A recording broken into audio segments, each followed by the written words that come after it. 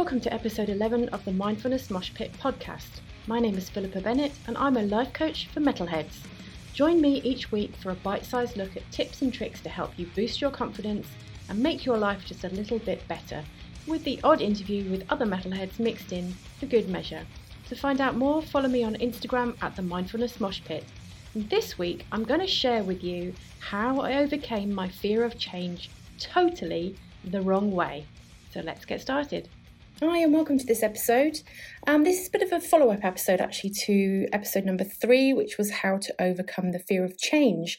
So if you haven't listened to that one yet, then please do go back and have a listen.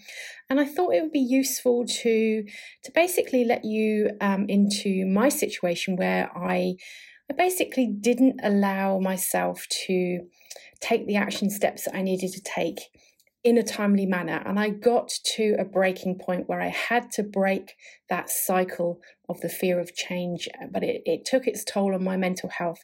And I wanted to put this episode together to basically try and help people who have been thinking about making a change, but they haven't made that change yet because the fear is holding them back.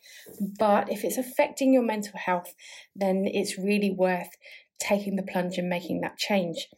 So just to recap on that previous episode, we talked about being stuck in the change cycle.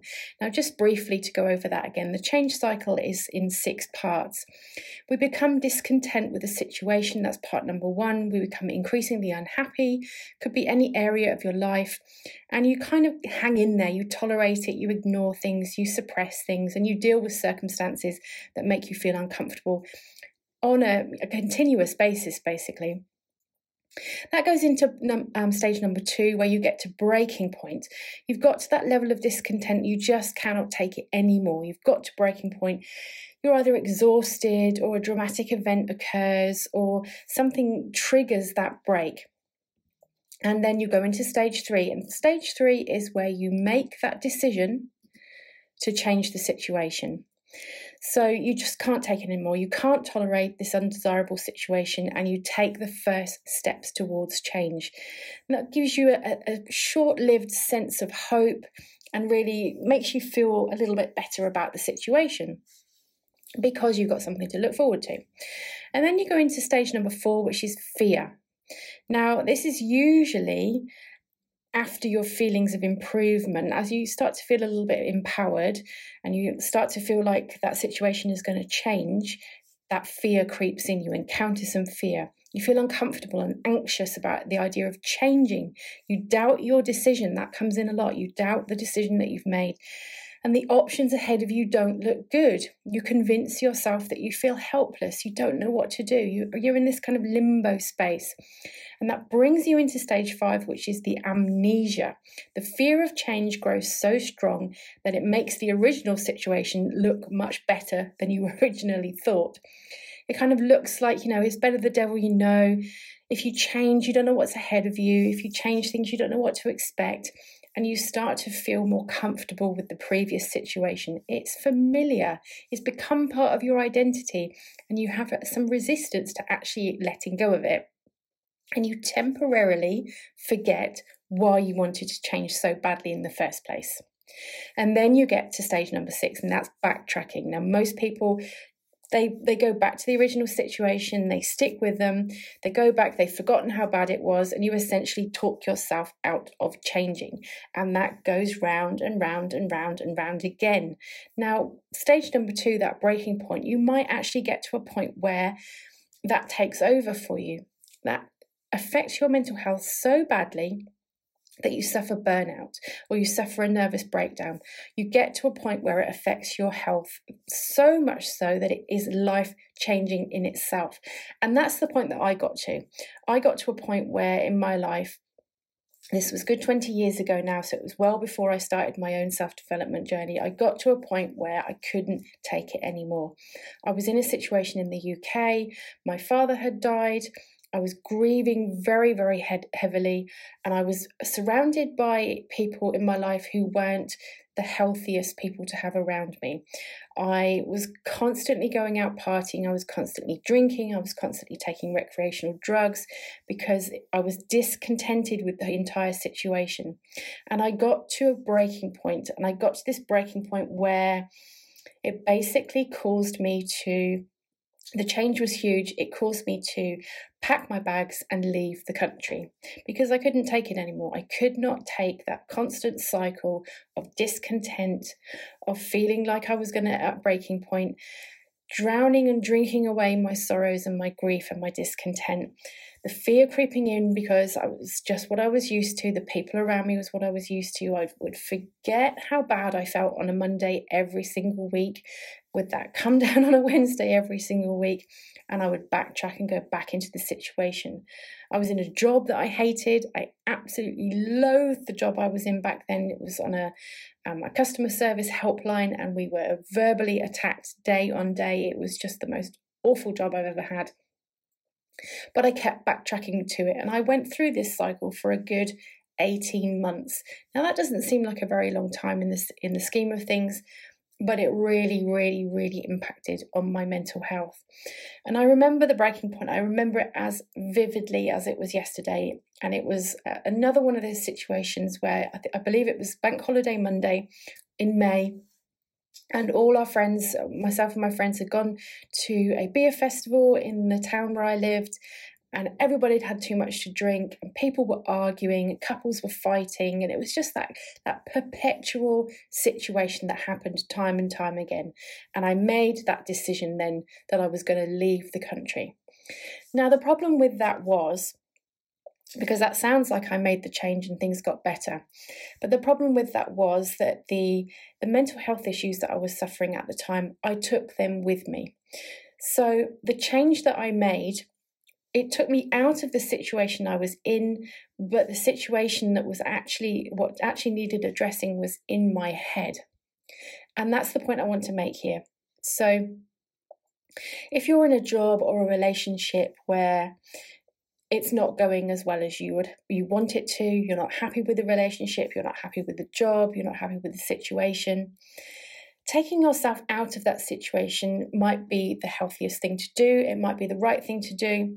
But really what needs to be addressed is actually why you're feeling the discontent in the first place.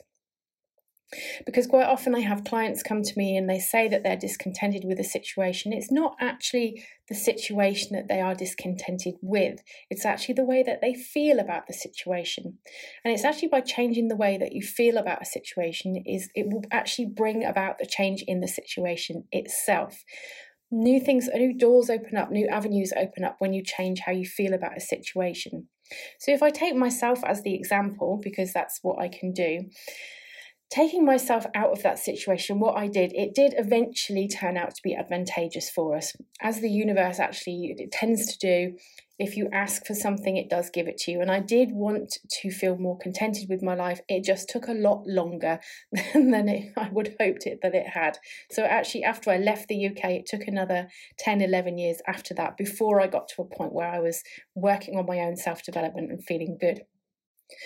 In hindsight, looking back with the experience that I have now, what I actually should have done was actually worked on my mindset back then. Because the reason why I was putting myself in this perpetual cycle of not looking after myself, drowning my sorrows, suppressing my emotions, was because I was grieving and I wasn't allowing myself to deal with that. And it wasn't until a good 10 years later that I actually did allow myself to deal with that. So if I had actually allowed myself to go through and correct, for want of a better word, my mindset back then, the situation may organically have changed for me anyway. Because it doesn't matter what you do and where you go, you always take yourself with you. So even if it's a relationship, relationships are a really common one because quite often people get into relationships where the patterns repeat themselves. It could be that you get back into an abusive relationship. It could be in a relationship that's not emotionally supportive for you. You could go, women quite often, unfortunately, go for the bad boys. They get attracted to that bad boy mentality and they get into this kind of cycle of bad relationships, because at the end of the day, they actually don't value themselves enough in their own self-worth to feel like they deserve better. Now, that's actually what needs addressing. That is the thing that needs to be corrected. That is the mindset that needs to be put into a growth mindset rather than this restrictive mindset. It's not actually that they need to get out of those relationships necessarily, it's that they need to work on the mindset before they embark on the next relationship, so that therefore their through is the cycle broken. And it's the same with careers. It's the same with jobs. I very often have clients who come to me and talk to me about how it doesn't matter what job they go to, they always got really terrible colleagues, or the boss is usually unsupportive, or the rosters don't work out. There's always these problems that follow them around in their working life. Now, the pattern there is them. They are the person who keeps encountering those problems. So when we start to work on their own mindset, their own way that they perceive themselves, the value that they give to themselves, how much they feel that they deserve better situations, better jobs, better people around them, then the situations themselves then start to change, because that is just how it works. When you work on yourself internally first, the situation around you has to change to match how you feel. Now, that might sound like it's a little bit woo-woo, but that is how it works. And I have seen it happen hundreds, if not thousands of times, with clients, with friends, with family, reading things in books. It happens all over the world all the time.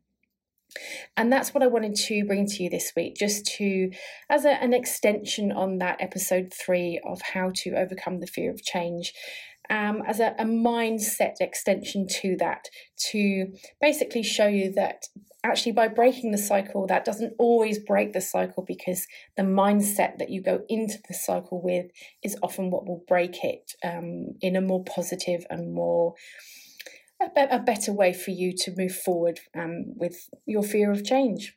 And if you'd like to support this podcast, then please do follow me on Instagram at the Mindfulness Mosh Pit. And if you have any feedback, please do email me at themindfulnessmoshpit@gmail.com. Thanks for listening, and I'll see you again next time. Thank you for listening to this week's episode. If you'd like to support this podcast, please follow me on Instagram at the Mindfulness Mosh Pit. Thank you, and see you again next week.